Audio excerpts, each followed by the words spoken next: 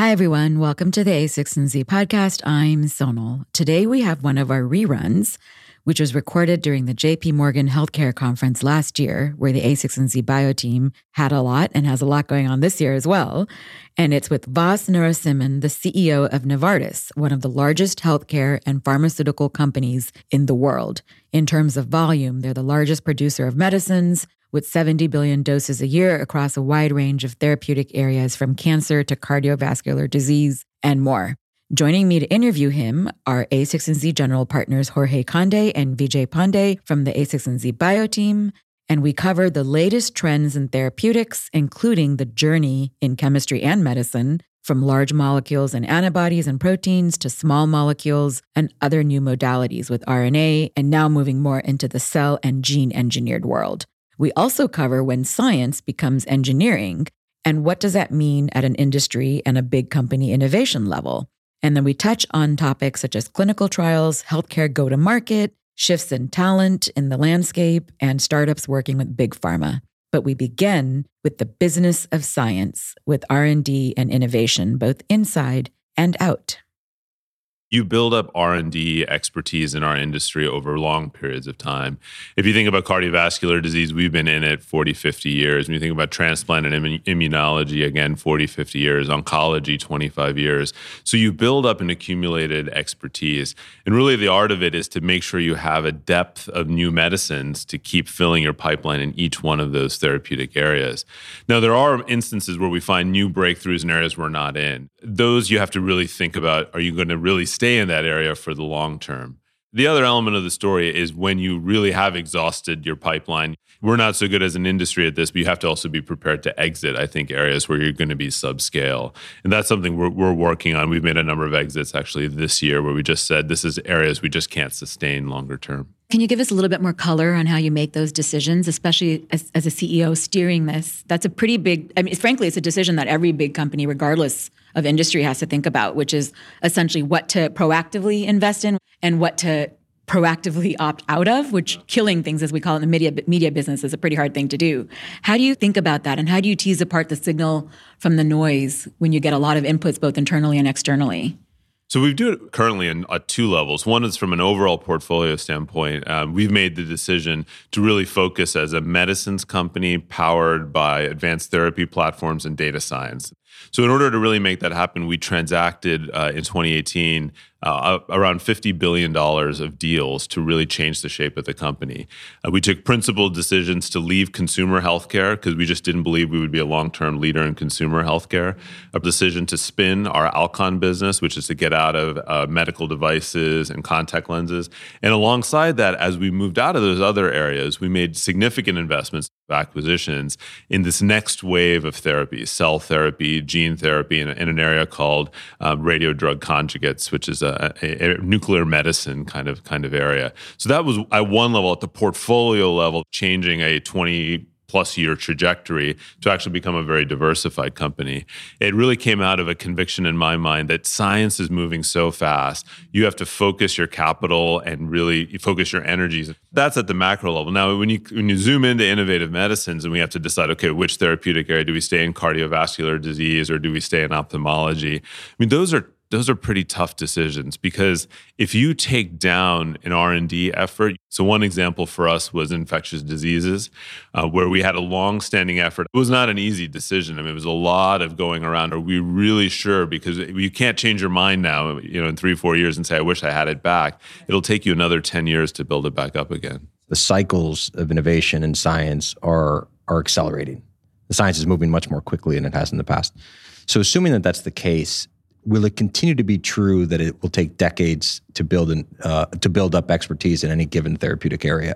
In other words, will there be future emerging players that come much more quickly than they have historically? I think there can be very fast players who are really working on a couple of medicines or a couple of assets. But when I talk about building up a capability, I'm really talking about a scaled capability that could generate new medicines consistently over time. And while I do believe the pace of science is improving dramatically, we also have to keep reminding ourselves and being humble with the fact that we understand a fraction of human biology. And actually, when you look at attrition rates in our industry, really the chances of success that we have, they haven't moved in the last 15 years. Still, when we bring a medicine into human beings, on average, only 1 out of 20 works. Really? Finally, that has stayed constant despite the fact we've had this explosion in new science. I just want to quickly pause on that for a moment because that's a pretty important point. So only over the last, say, 10, 20 years, only 1 out of 20 medicines actually work in the human body. Once we get it into human beings, we have about a 5% success rate, 5 to 10% success rate. And it varies by therapeutic area. We've actually been fortunate at our company. We average in that same metric about 8 to 10%. But if you look industry-wide, it is about 5%. The attrition rates are pretty constant, but the costs still keep going up too. They do. How does that work out? I mean, because in a sense, one analogy that people use is almost like trying to get oil out of the ground. And, the low-lying fruit, I'm mixing analogies here, but the low-lying fruit has been taken and it's just harder and harder to find new therapeutics? Or do you feel like the science is moving fast enough that that's not an issue? I think we go through waves. I think there was a period of time where probably in the 1990s and early 2000s, we had a pretty big wave of innovation and we could bring a lot of medicines forward. We went through a lull for 7-8 years. Now I think with, again, explosion and ability to really understand the mechanisms of disease, we're seeing a renaissance, a record number of FDA approvals. We're investing heavily in new therapy areas. I mean, 15 years ago, people would have said you're crazy if you think we're going to do gene therapy and cell therapy and all the things now that we're doing at scale. Yep. The costs really come from our ability to manage complexity. And when you look at it over time, the trials get more complex, the requirements from regulators get more complex. Because the science gets more complex, we can actually measure more things. So we add and add and add and add. And that's led to an interesting, pretty linear increase in cost per patient in our clinical trials. I don't think it has to be that way. I think what really our industry has not been great at is really deploying technology to make this much more efficient. So I think there's a lot of opportunity. And why do you think that's the case? That's been so hard to deploy? I think it's we're a high margin industry, so unless it's easy enough just to keep arguing to yourself, it doesn't really matter as long as we get another big medicine out. It's okay. Let's just keep going. Well, and if you screw things up, there's a huge cost. There's a big downside. But I think now we're reaching the point where we have no choice but to really now engage technology. I mean, there are estimates now from various sources that believe you could take out 20% of clinical trials costs if you were actually to really deploy technology at scale. If the attrition rates have been flat for as long as they've been, and there have been all of these proliferations of new platforms, cell therapies, gene therapies, is there a measure that you qualitatively or even quantitatively can look at that says that the medicines that are getting through are meaningfully better medicines or different medicines? In other words, the failure rate might be the same, but the impact of success, is it greater now in any measurable way? So it's a very important point, and there's no objective measure. I mean, various institutes have different measures, but it's nothing I think that is used externally. We internally have just set a very clear bar now for ourselves, primarily because we live in a world where nobody wants a Me Too medicine or a medicine that's just incrementally better. We say to ourselves, it has to replace the standard of care. And that usually means it gives such a big clinical benefit to patients that it just becomes the de facto medicine of choice in that therapeutic area. That's a shift. It means a lot of projects no longer make the cut because you're really asking yourself, if I don't have something really transformative, I'm not going to take it forward anymore. And so all of our research teams and development teams are having to now come to grips with that we will stop projects unless we really believe it can redefine the standard of care. I have a process question behind this because it's parallel to this idea of basically going for slugging average versus batting average and like outsized hits with great outsized impact. So behind the scenes, what are some of the mindsets that you and the R&D teams bring to bear to make these investments for slugging versus batting average? How do you set things up to make that happen? We have all of the various review committees and portfolio meetings, et cetera. But really what it takes is a lot of discipline about the criteria that you're using. I mean, so we have very clear criteria. We've tried to apply that rigor. I think there's a lot of romanticization in R&D about big ideas. So much of it is just about discipline and discipline. The nitty-gritty. The nitty-gritty disciplined execution of how you look at projects. So I think that's one element.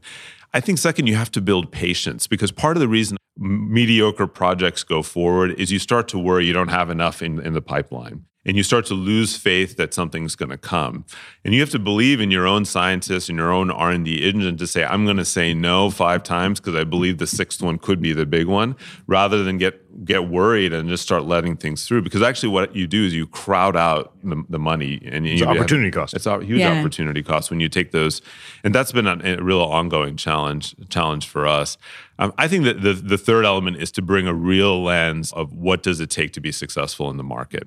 I think historically we just had a belief that if we had a great product, it'll all work itself out. Now we actually ask the market access teams that have to negotiate with payers to show up at every meeting and say, actually, even in phase 2, so really early for us, what is it really going to take to, let's say, bring a new medicine forward in asthma or a new medicine forward in multiple sclerosis? Right. And if we don't make the cut, we just have to be brutally honest with ourselves. Reimbursement's more important or more on your mind than sort of just getting past FDA. It used to be we think about reimbursement as we got to launch. Now we're thinking about it really early in development. For people that are new to the space or just a lot of entrepreneurs, they think that the FDA is the real challenge.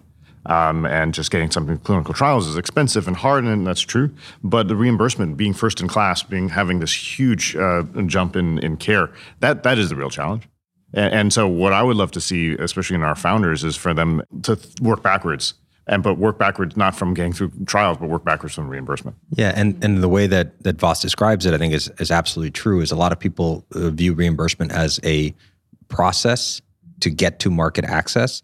But reimbursement is really just a proxy for value proposition. So what are the actual user stories? Who's going to actually value this? Who's willing to pay? It's almost like a pricing study. It's almost like price discovery in the consumer world. In this case, it's the obviously the payer's not the direct beneficiary of the therapeutic, but they do bear the burden of the cost. And so they're the great arbiter of saying, is there true value proposition? And actually, that's why when you talk about industry moving away from Me Too drugs, it was because a Me Too drug arguably could not show a very significant marginal increase in value proposition, and therefore it was very difficult to justify an increased premium price.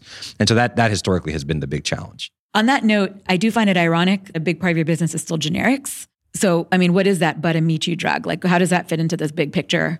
Yeah, so if you look overall at Novartis, generics, from a sales standpoint and value standpoint, is a small portion of the company. But you look at a volume standpoint, it's the biggest part of access. And so, really, what our generics business does is take when medicines go off patent, we then produce them at scale. I mean, we're the largest producer, for example, of penicillins in the world. I mean, so we have a huge role to play in providing access to medicines around the world. I mean, right now, Novartis reaches about 1 billion patients a year through our work, and a lot of that is through our Sandoz generics unit. So if you break it down, there's 70 billion doses that are Novartis drugs every year.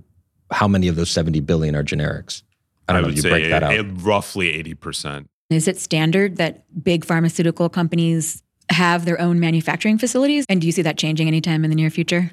Most pharmaceutical companies have their own manufacturing. I mean, there's different trends right now. I mean, there's a pretty significant increase of use of Chinese and other producers for many elements of the manufacturing, but still historically, we've had our manufacturing facilities. The biggest trend we have right now is a shift to these advanced therapy platforms. So what we're having to do is, as our volumes go down and kind of the older medicines that were produced in huge volumes in innovative medicines, we're now building up cell and gene therapy production facilities around the world. So that's a shift we're seeing. You talk about Novartis becoming a medicines company using data science and novel platforms. Mm-hmm. You're very specific about saying medicines. Are medicines and therapeutics synonyms in the Novartis mindset? I would say yes. There's, of course, a gray zone here as to, what is a therapeutic. We would say, medicines is our proxy for therapeutics. I mean, one example, we launched in the U.S. a digital medicine. I mean, with Paratherapeutics, this is the first digital app with an FDA label that's being used for opioid addiction and other psychiatric illnesses.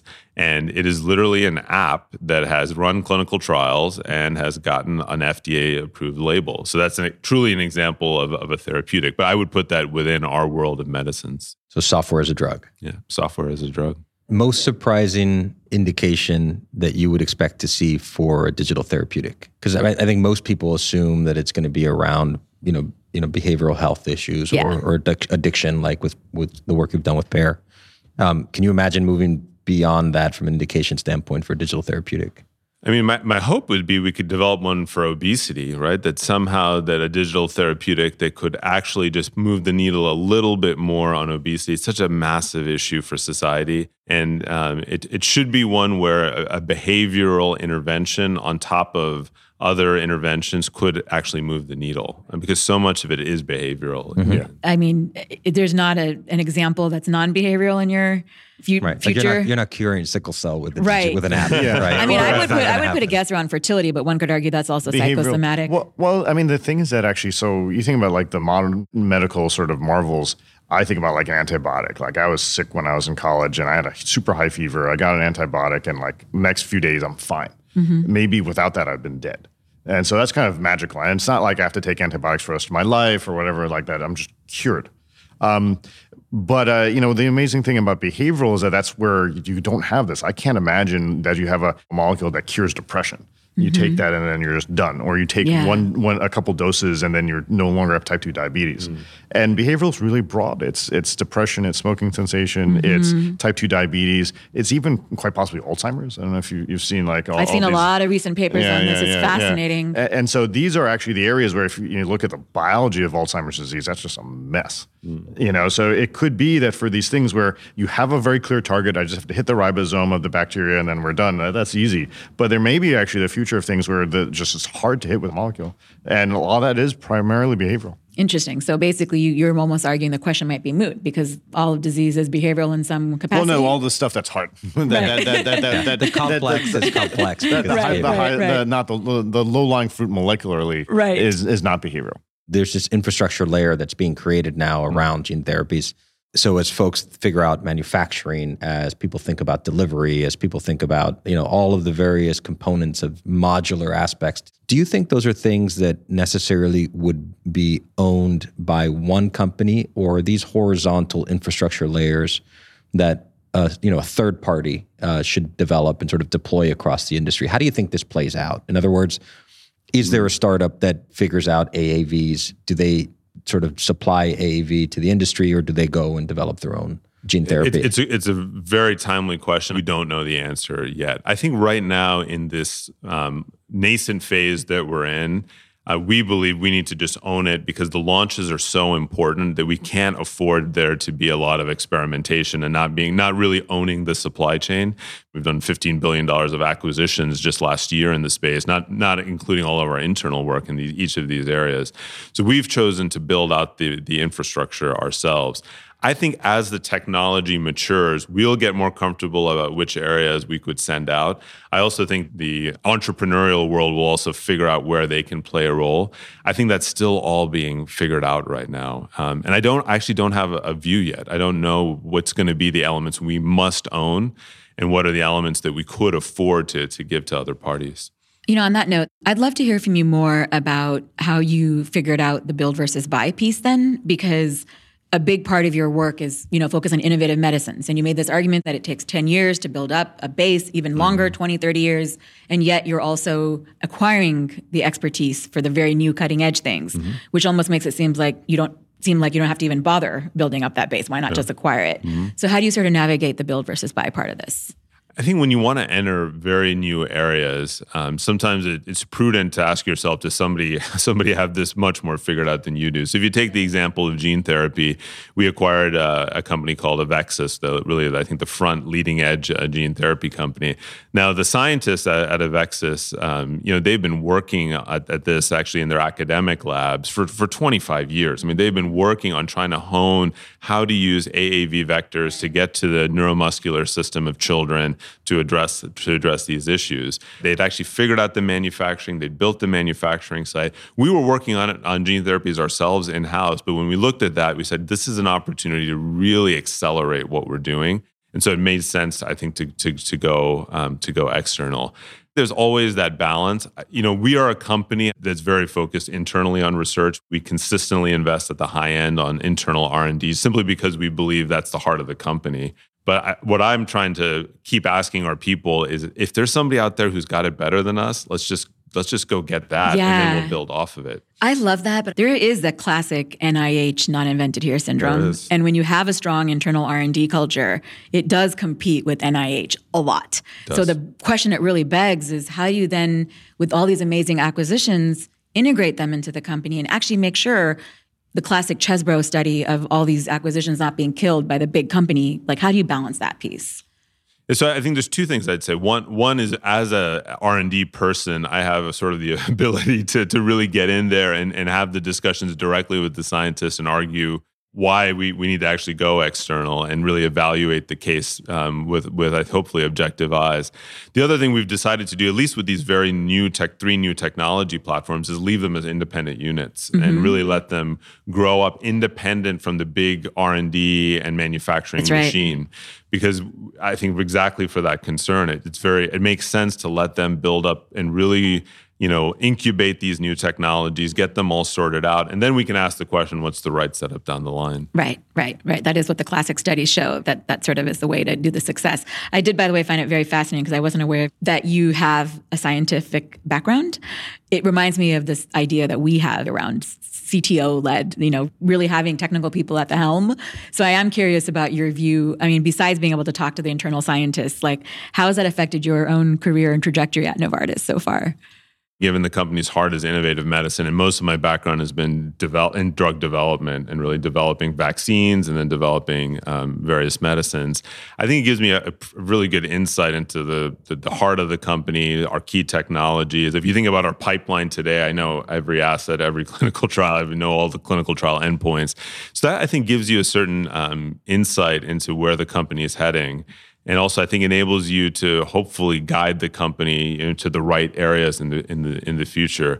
I think it'd be self-serving to say that it's better to have an MD R&D person running companies, but I think it does give you a different perspective on an R&D industry like ours. Right. It might even be able to help to be able to empathize when you are killing a project, that you actually know what it's like to feel that. Well, that's for sure.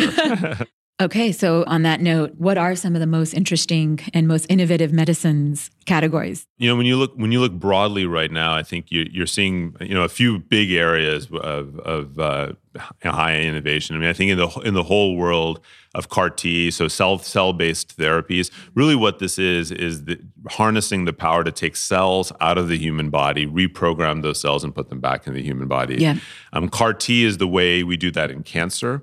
But there's certainly the opportunity to do that in many other diseases. There's companies working on trying to cure sickle cell disease, others working on other inherited disorders. So really reprogramming cells. So if you go back 10 years ago, something like a CAR T therapy would have seemed science fiction-y, or at least maybe 20 years ago. If we look forward 10 to 20 years, what are the modalities of the future, do you think?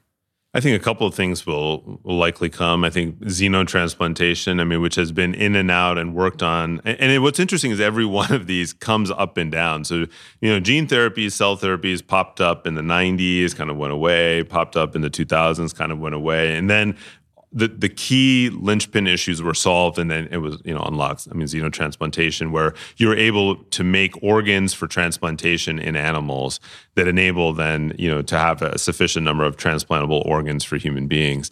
I think we're going to probably get there in the next 10 to interesting. So regenerative medicine makes a real comeback. I think another area, yes, I think on if xenotransplantation being one, I think the other is going to be, we are going to start to solve problems of regenerating tissue. We already see examples where in our own labs, where we can start to crack how can you regenerate cartilage, or how can you regenerate other tissues in the body, which would again seem like science fiction, but I think actually harnessing the pathways to really get regeneration to happen, which would help healthy aging, is another thing I think will likely come. So there's a lot of I think things that are still on the way. Can you imagine a moment in time where aging becomes a therapeutic area for pharma companies? We had actually an aging program, a small aging program for some time, where we were trying to work on things like sarcopenia, which is muscle wasting, and similar kinds of conditions. It turns out to be very, very difficult because again, multifactorial, and you probably need a medicine with behavior, with diet, with exercise, with all kinds of things to actually help healthy aging happen. But like I said, I mean, we continue to focus on more the pure regenerative parts. I mean, if you think about the whole world of joints and movement has not really been addressed and cracked. And so this is an area where we have exploratory programs to see maybe we could find something. I mean, if you could regenerate cartilage or tendons or enable muscle strength incrementally, you might be able to improve a healthy aging quite a bit. Fabulous. Why don't we actually shift into the innovative medicines set of therapies? Another big area, hot area, is in the world of RNAs. So these are really ways to deliver, let's call it genetic instructions into specific cells. This has been an area that's been worked on for many years. It's always been difficult, but I think companies are now starting to crack the problem of delivering RNAs into specific cells in a highly effective way. Can you give me just a concrete example of how that plays out with like a real disease? So there's a couple of really nice examples now with RNA interference. And one that our company is working on is RNA interference to impact a factor that's really a big part of heart disease. It's called Lp(a).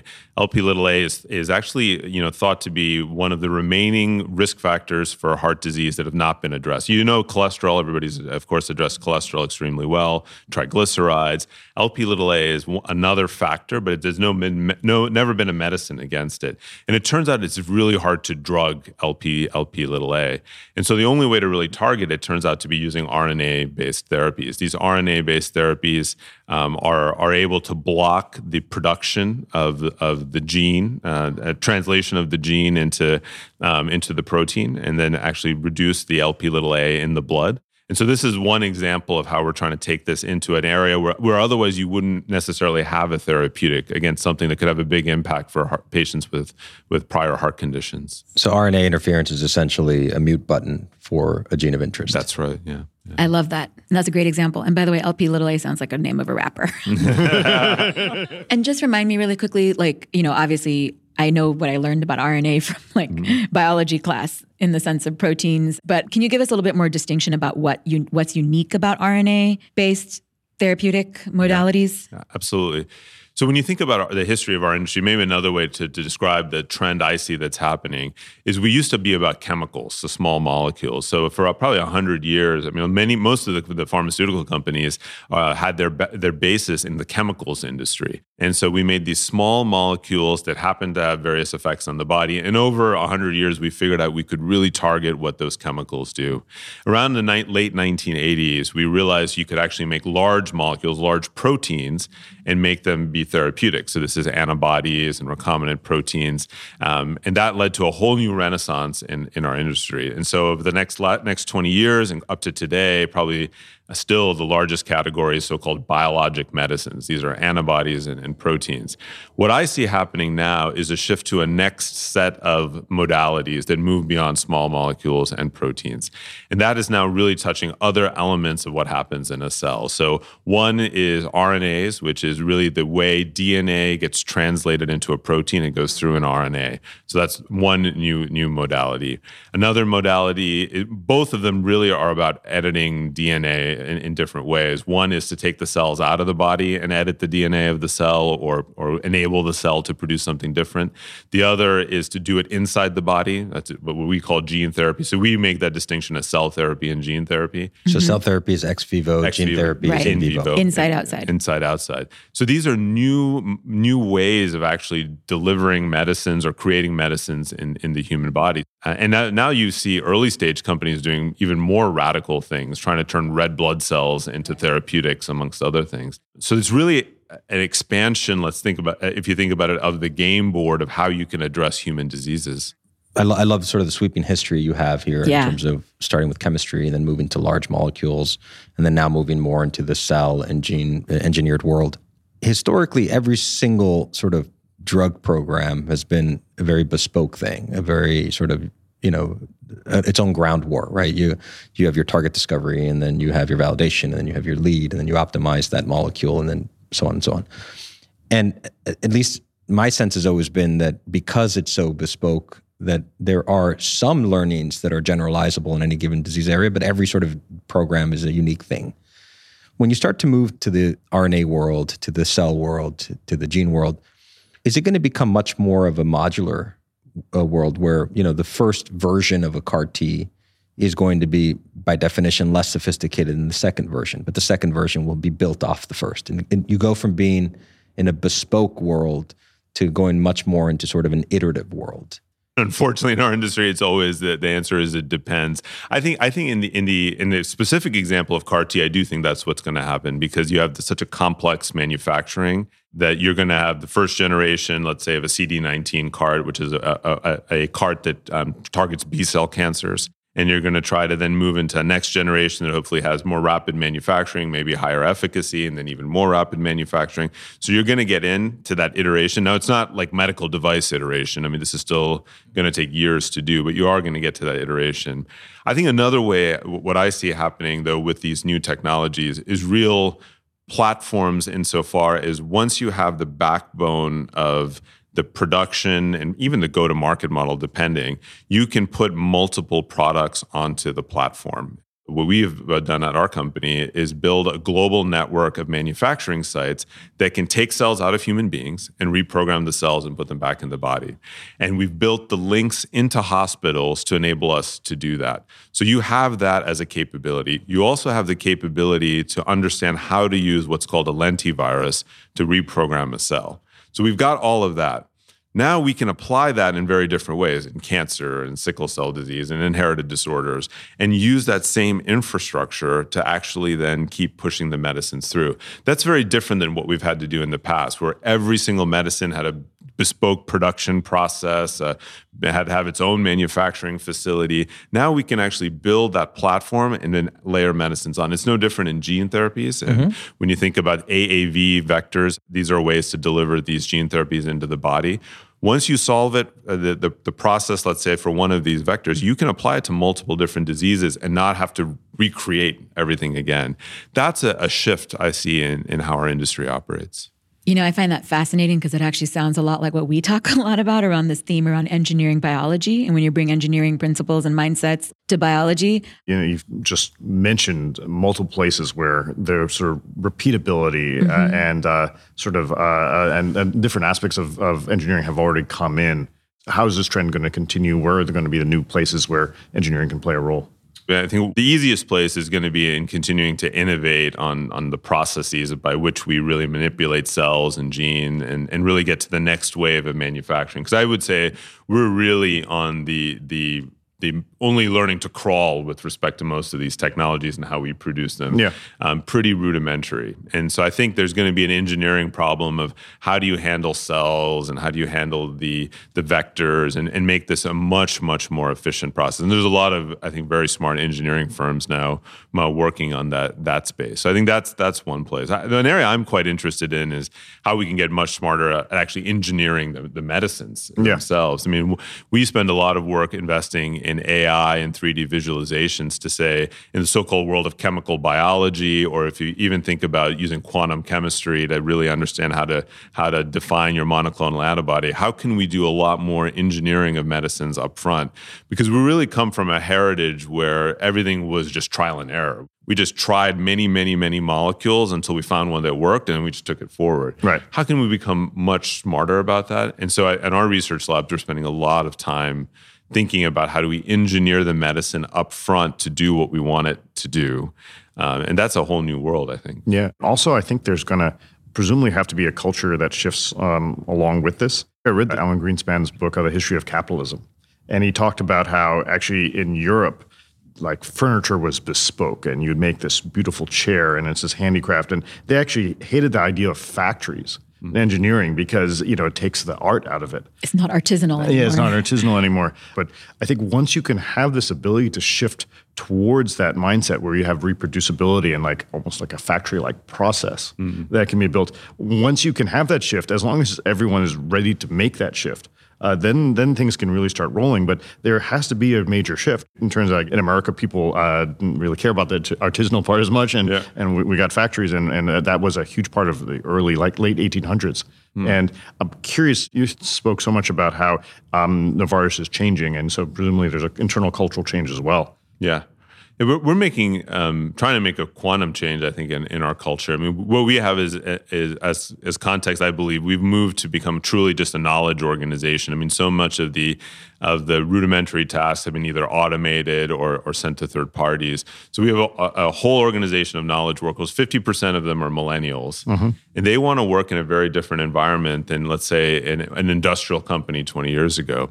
And so we call our new culture inspired, curious, and unbossed. And we want our people to feel inspired by the work, really curious about the outside world, and not lived in a bossed company, but really live in an unbossed, much more empowered company.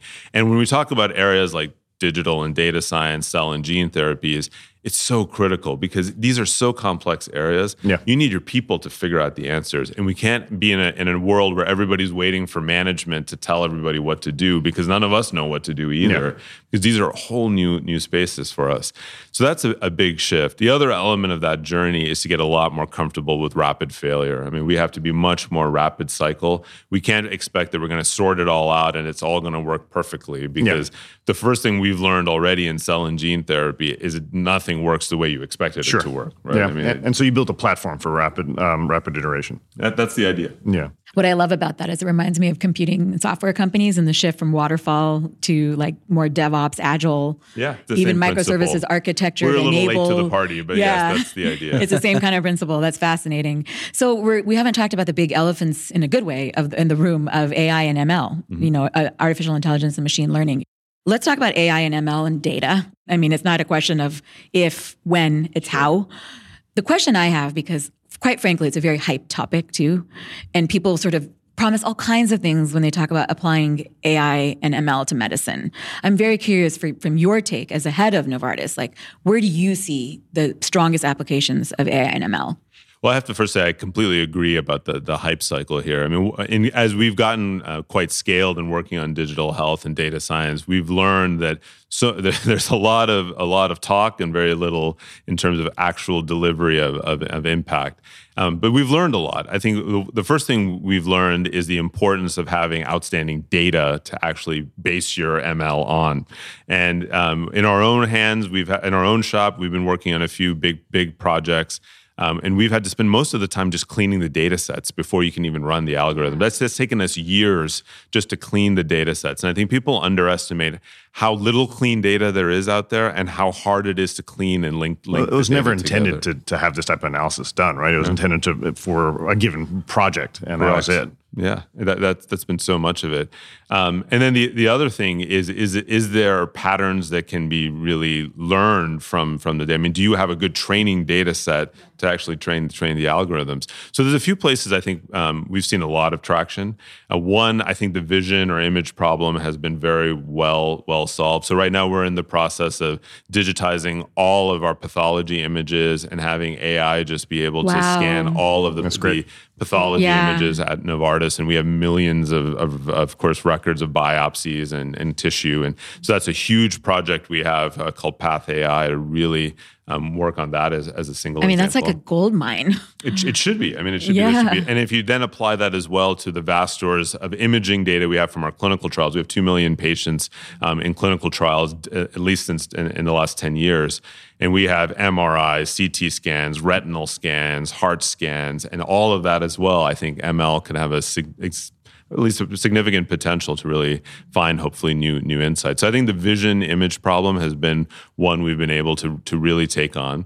Another area is in our operations. So we've built an operational command center. It took us, as I said, 2.5 years to build it. We call it Sense. And what it enables us to do, a team sitting centrally in our headquarters to look at all of our clinical trials in the world. And AI is predicting which trials are going to enroll on time or not enroll on time, predict which ones are going to have quality issues or not quality issues. And the reason we could do that is we had 10 years of history to train the algorithms. And we run about 400 to 500 clinical trials a year. So we have a lot of data that we could train the algorithms. Does that mean you've had to dig all the way back into automating sort of real-time information on clinical trials?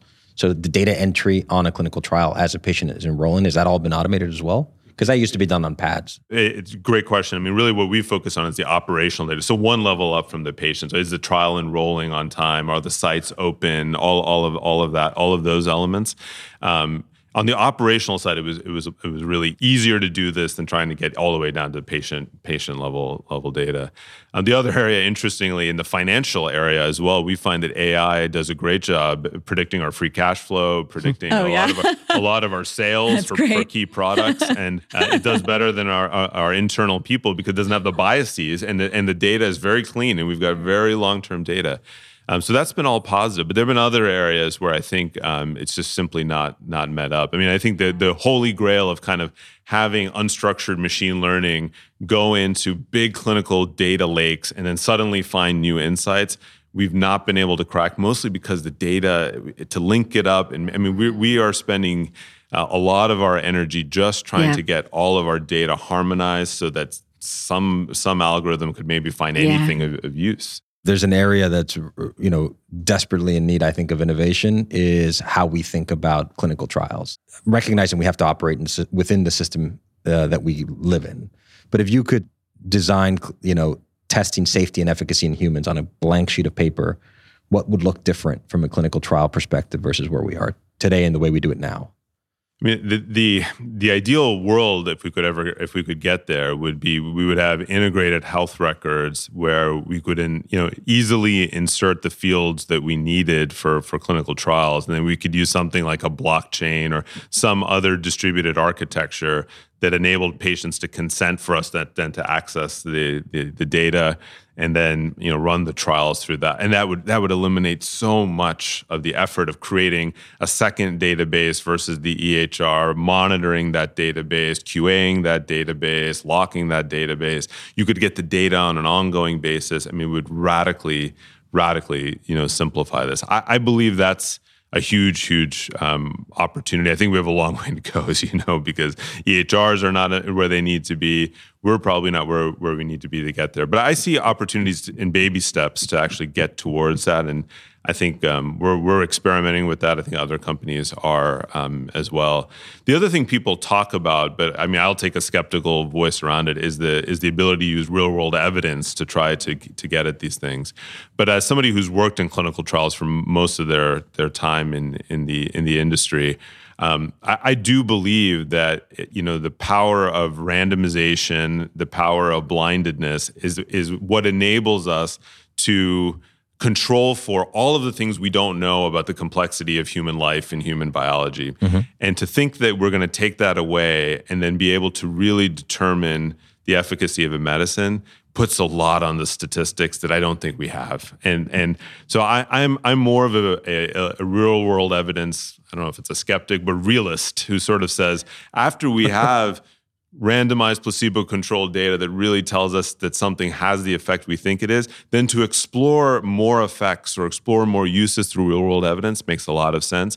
But I don't see this as a panacea that suddenly will make the world much easier. I mean, that's my expectation as well. Is you'll see it first come out like as a phase 4. Something where you're using real world evidence, which was right now used for reimbursement anyways, and so on. But then maybe see how far it can go back, but it's not going to replace it.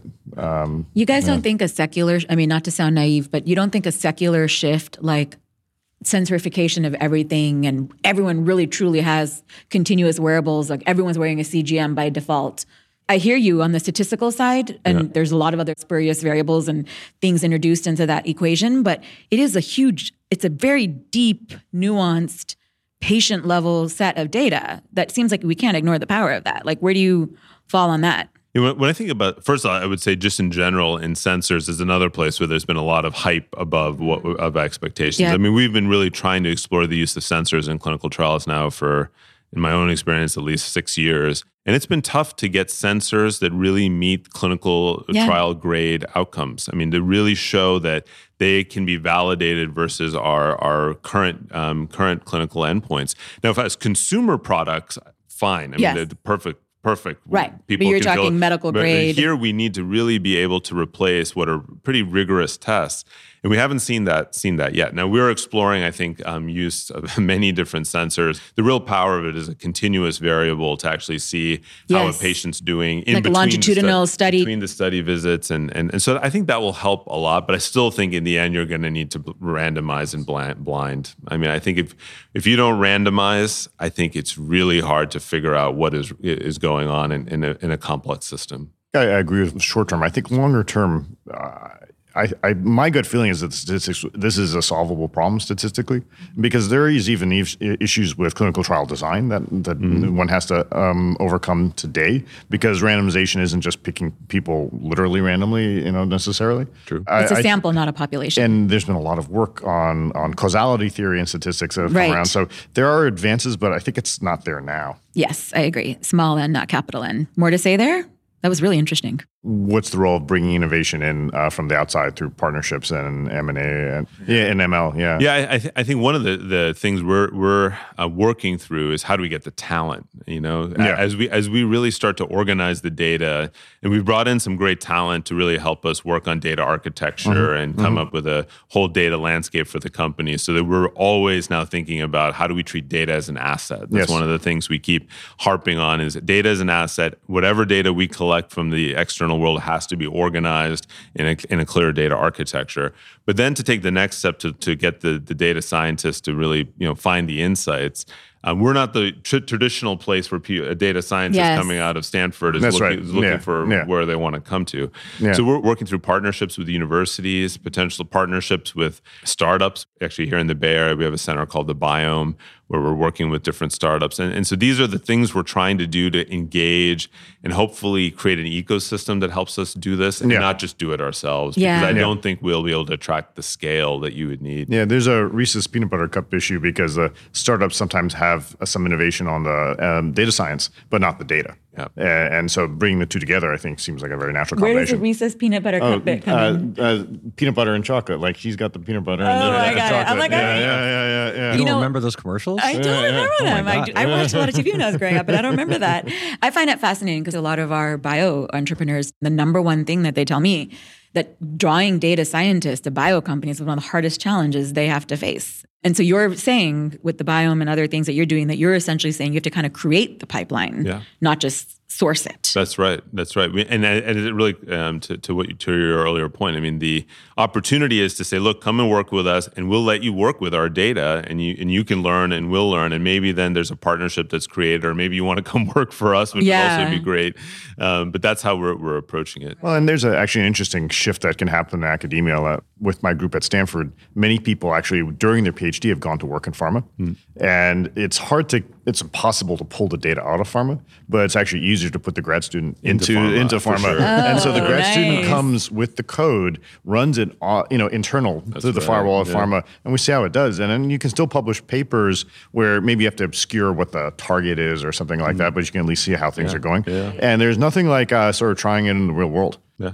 Yeah, makes total sense. So on this question of bringing in talent, so you guys operate globally. Obviously, you're in 150 countries, somewhat.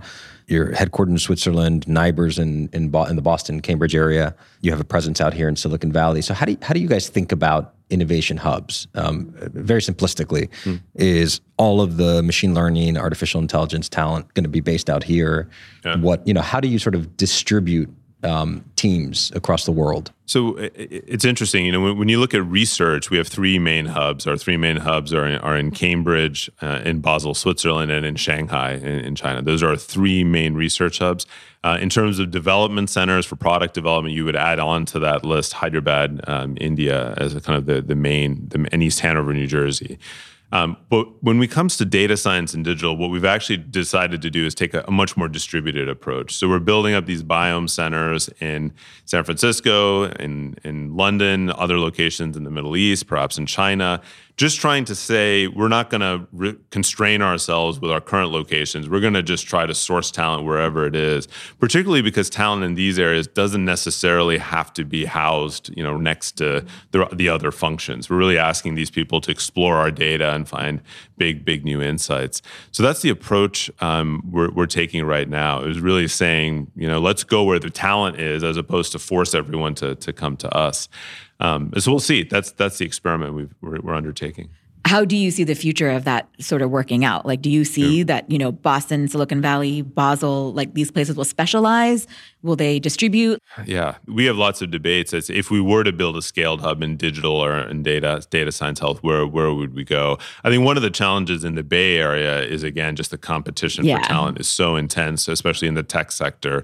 So we're in the business of funding early stage companies, supporting entrepreneurs. If I'm an entrepreneur, I obviously see a ton of benefit in partnering with Novartis. Access to data that doesn't exist elsewhere, obviously validation in my approach and my technology, et cetera. But if I'm an entrepreneur, I'm also scared to approach a large company like a Novartis because I'd worry about, basically you're an elephant and I'm a mouse, and if I want to dance, I have to hope you're a very graceful elephant because otherwise you're going to crush me. What advice would you give to entrepreneurs about approaching biopharma, large biopharma, in the spirit of collaboration? Yeah, I think in data and digital, what we've tried to do is make us feel a lot smaller because I think we recognize that we are a huge beast. And so with things like the biome, we work with many other entities to try to say, how can we make ourselves feel smaller, work in smaller units? We created our own digital data organization so that entrepreneurs would have an input into Novartis where it's people like them. I mean, the people in that team are all come from the tech sector. They're working in a much smaller, agile way. They do sprints and scrums, and they work in all the ways that the people are used to working. And so I would say really engaging through someplace in a large company that I think has a natural affiliation for the entrepreneur makes a lot of sense. I think it is harder on the kind of traditional biomedical side, right?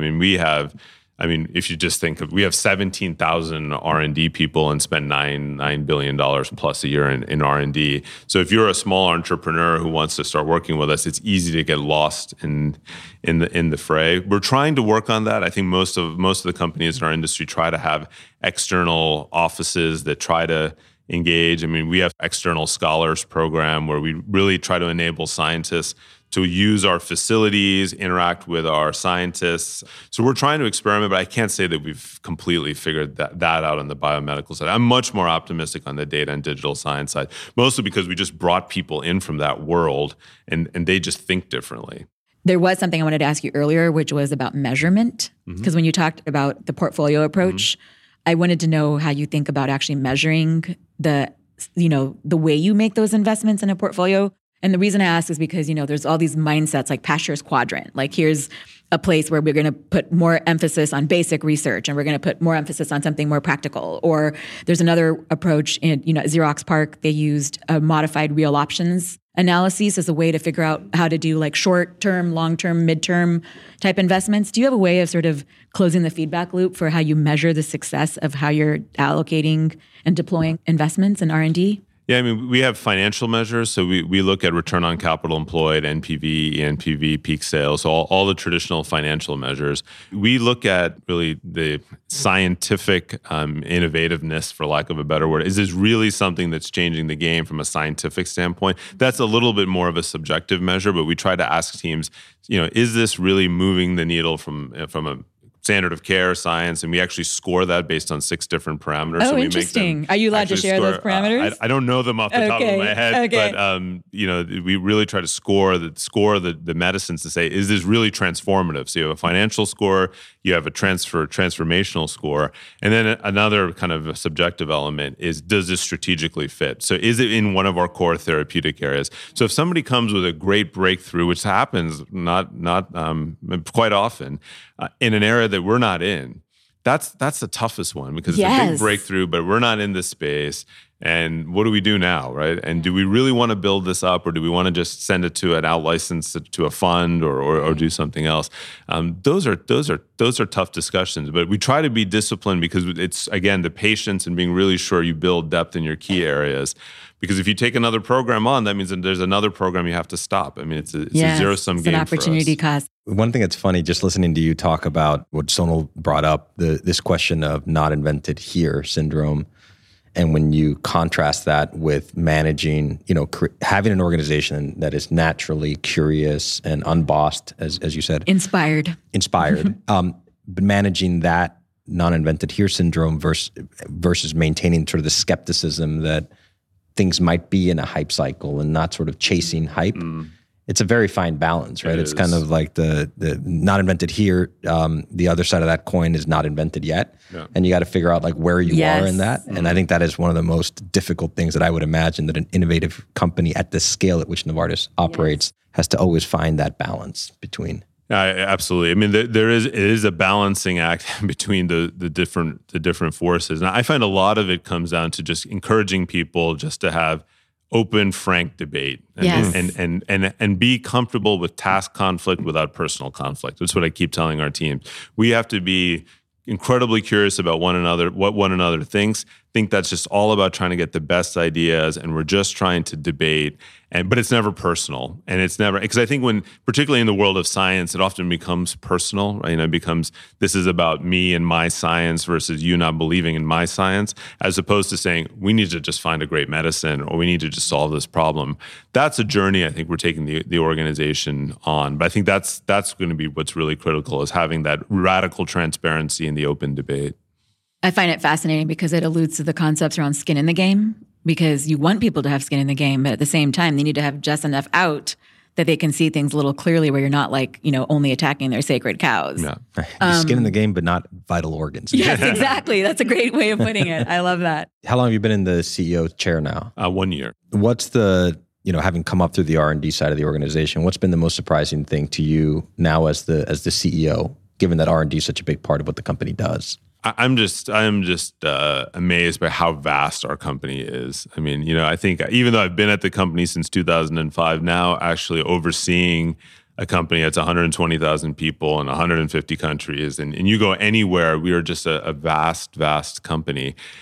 So that's one thing that's really, I think, surprised me, just to have to now, when you think about making a transformation happen, and you try to make that happen in such a large enterprise, that certainly really, that really hits you.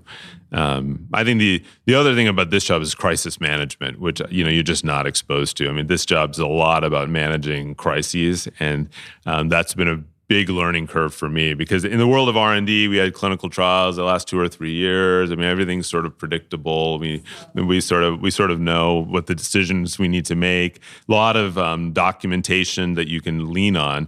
Now you're in the world of the ambiguous, the uncertain, and then things hit you from completely from the blind side, and then you gotta keep moving ahead. If you were to write a letter to grad students or just people kind of entering the space, like what kind of skills would you encourage them to have? Like if you could have added things 20 years ago, what would you tell them to do? I'd say focus a lot on how you lead people. I think there's so much of a focus on technical expertise and thinking that that's going to get you there. It matters, of course. Competence matters tremendously, but what really makes the difference is how you lead people, how you lead yourself. I mean, I think investing more in that would pay off a lot.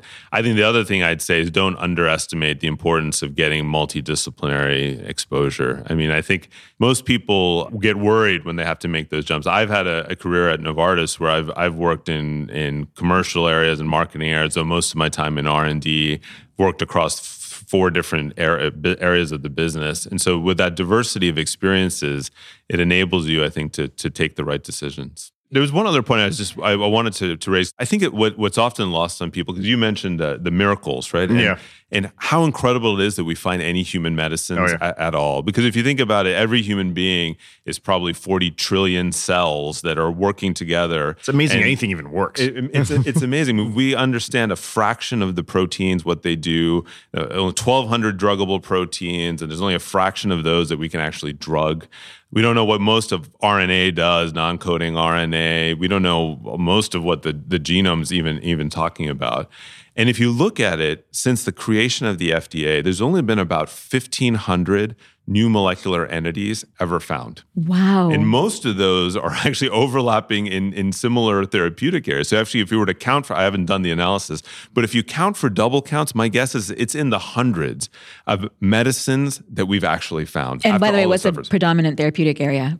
Probably, I would guess hypertension, cardiovascular disease, but I've not looked carefully. But it's worth reflecting on how hard it is to do what we do. And when we find, I tell our people, you have to think every medicine we find is a miracle that fits in the palm of your hand. We've unlocked in a sense, 1 billion years of evolution of the eukaryotic cell and human biology. And somehow we found something that was able to move the needle in this incredibly complex system. I think that's easy to forget when we just, kind of overly simplify what we do. That's a great note to end on. Vas, thank you for joining the A6Z podcast. Thank you. Thanks so much. Thank you.